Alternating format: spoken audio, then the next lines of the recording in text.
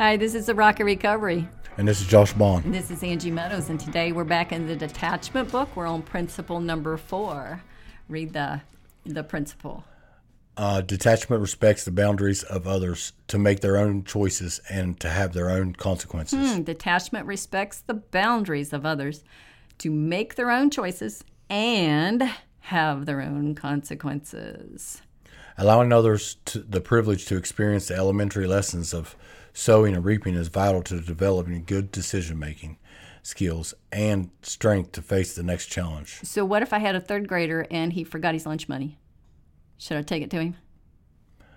Maybe the first time. Yeah. What if he forgot his homework? Oh. Maybe. He's 8.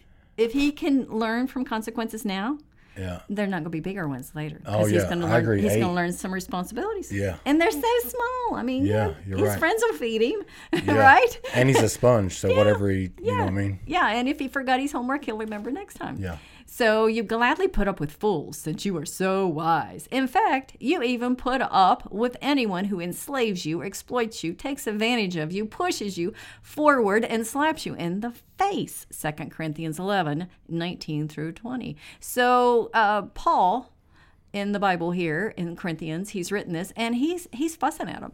He's saying, you think you're so wise? Look at you, putting up with that. And he's telling them they don't have to do that. So let's look at the lesson. Bitterness comes when we are being over-responsible, used, or abused.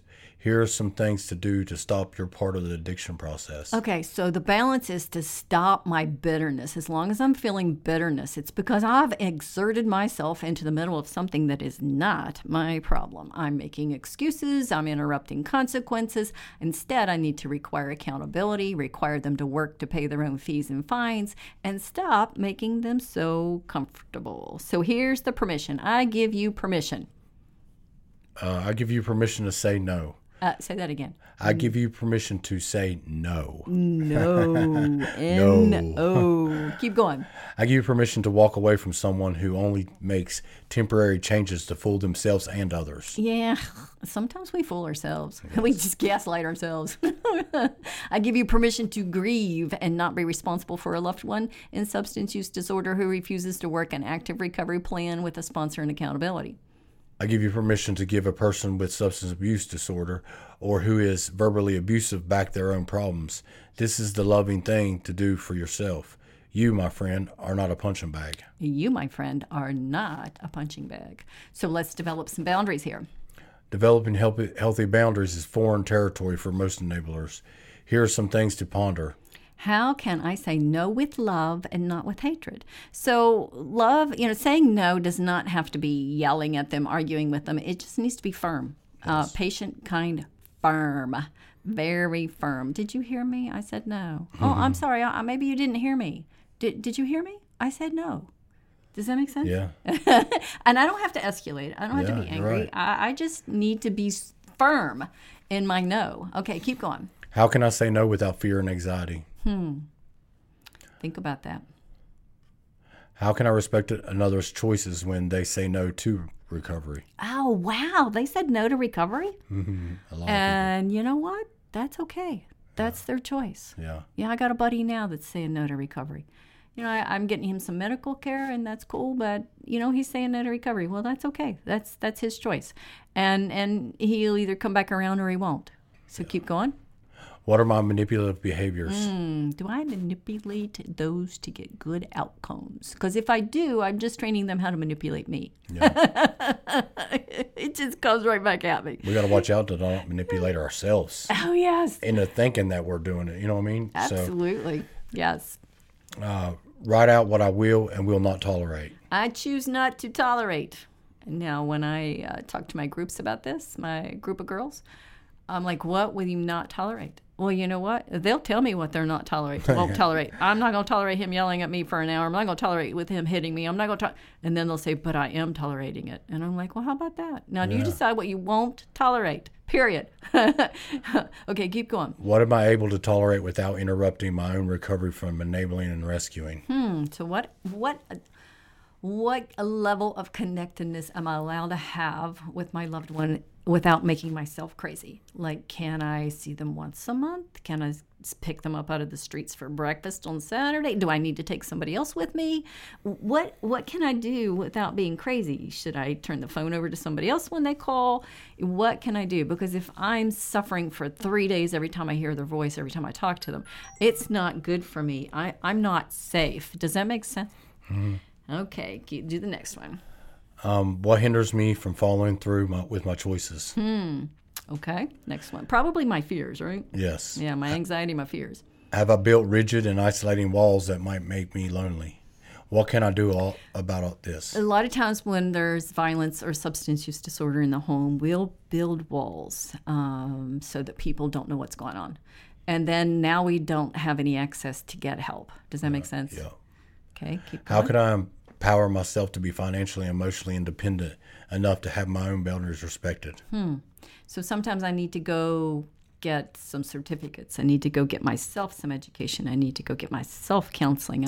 I might not be able to help the other person, but I can help me. Yes.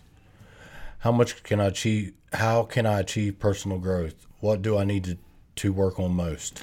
So when I look at my character skills, I can look at what I need to work on. I need to work on accountability. I may need to work on orderliness. I may need to work on self-control, for patience. I can give myself some goals here to work on for my growth.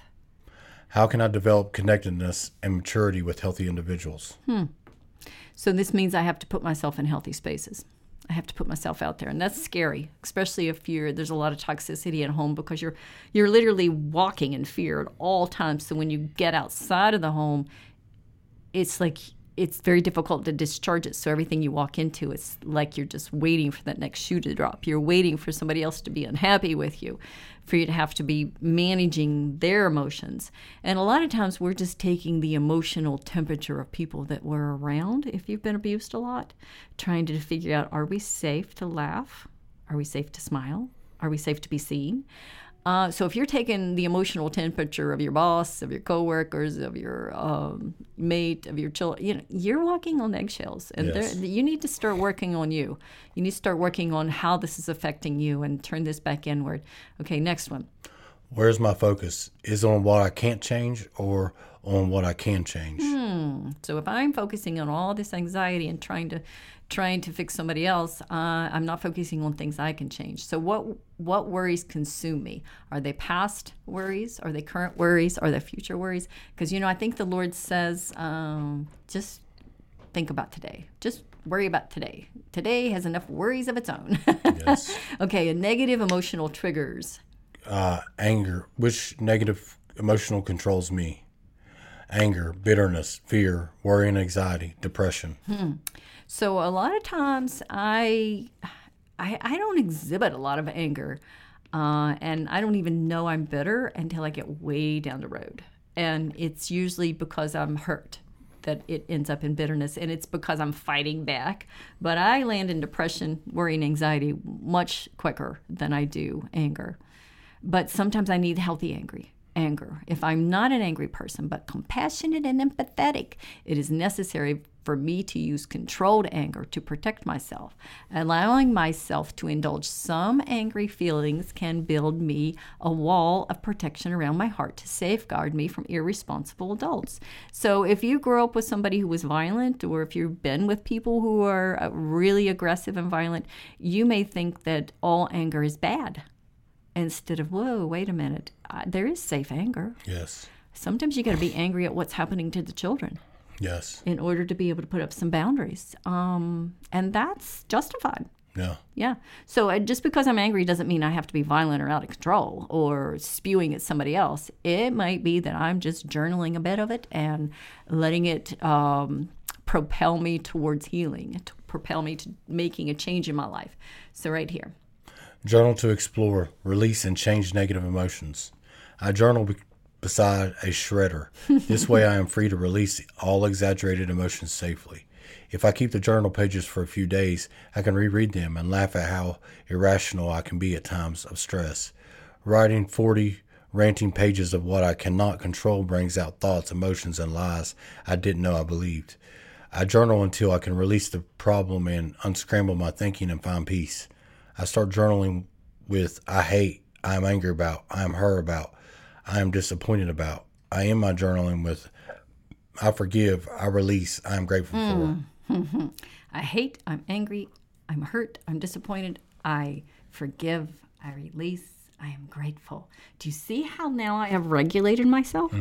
I have discharged the stuff I cannot change and manage and fix, and the emotions that are powerful. And now I'm choosing the good stuff. I'm choosing to forgive. I'm choosing to be grateful, to be very grateful, to be thankful, and to move forward. Okay, keep going. How much time do I spend in negative rumination each day? Journal your negative thoughts, then attempt to change them to a positive thought. For example, I can't do anything right. Now change this to a positive statement.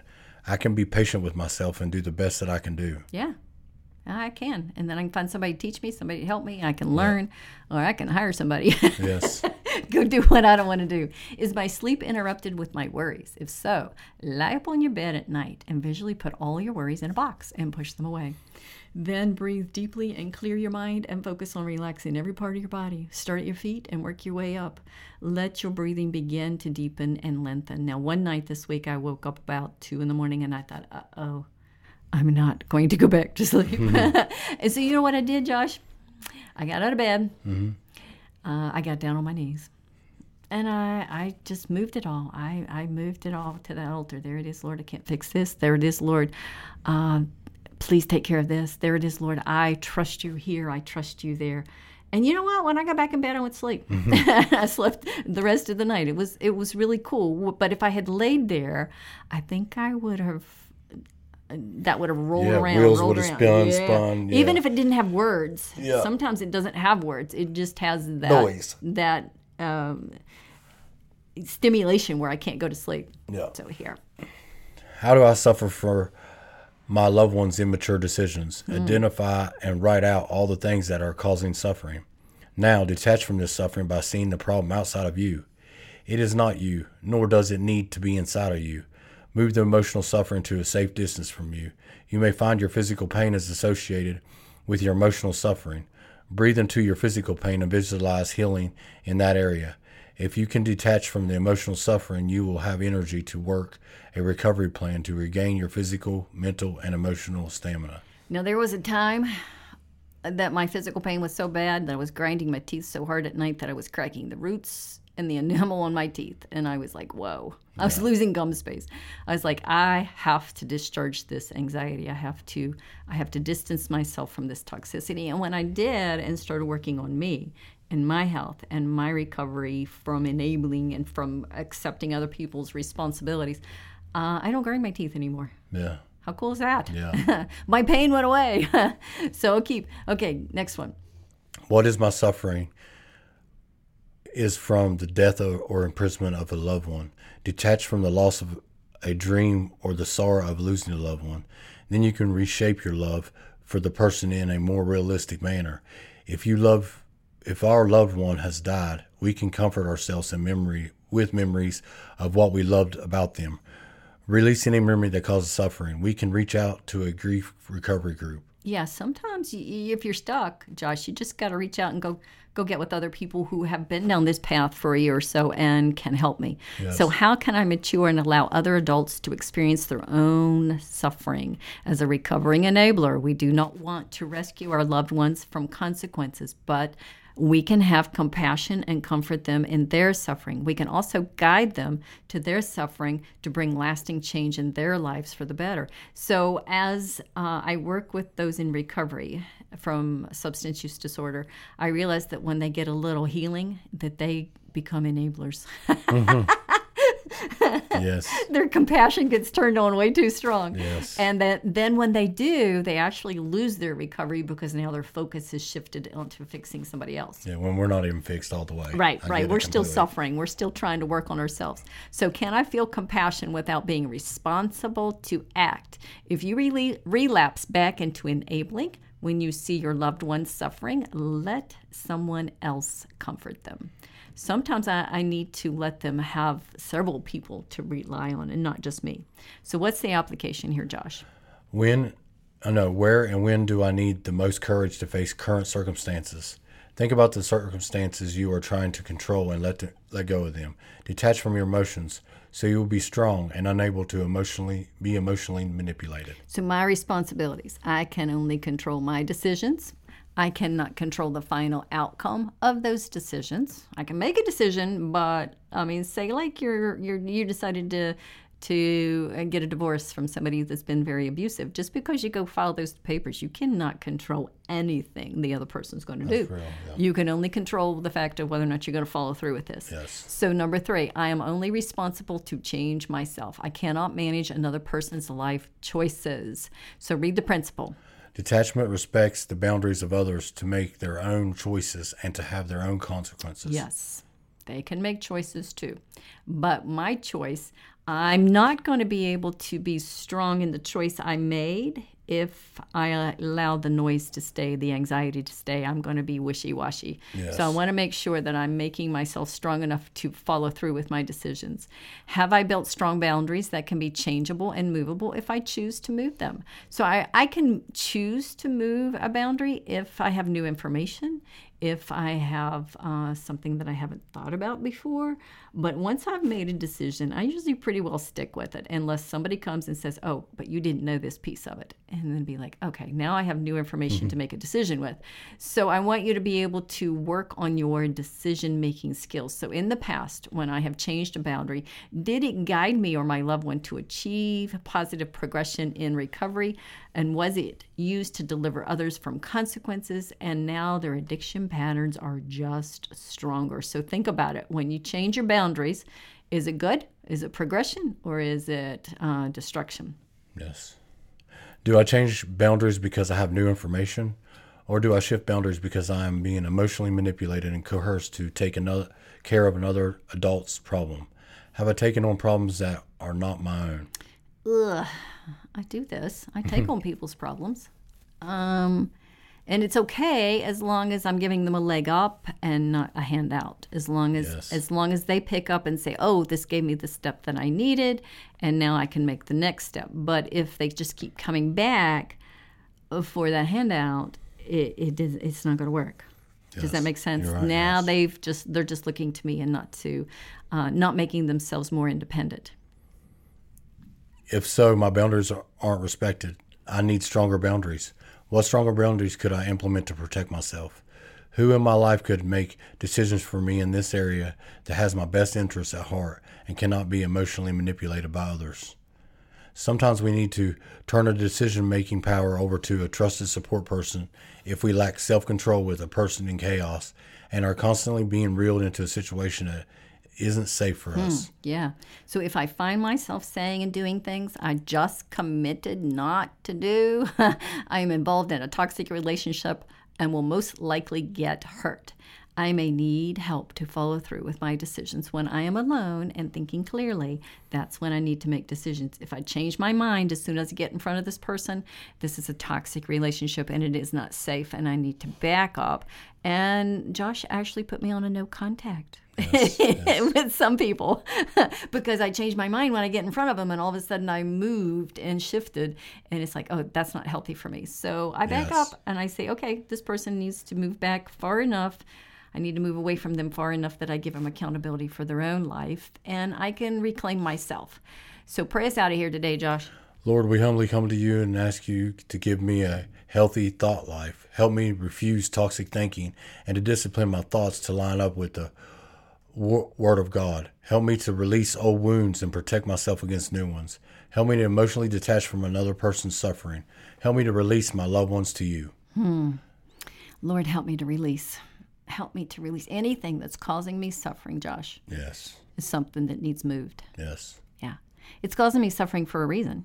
Yeah. So as I identify my suffering and move it outside of me, now I can identify with Christ. and not with the suffering. I can move it. I can observe it. I can let it go. Yes, I've already tried. No, I can't fix it. No, and yeah, it's not even my problem. All right, so another day. Today, I'm just going to focus on the things that are in front of me that I can do. So sometimes I'm borrowing problems from tomorrow.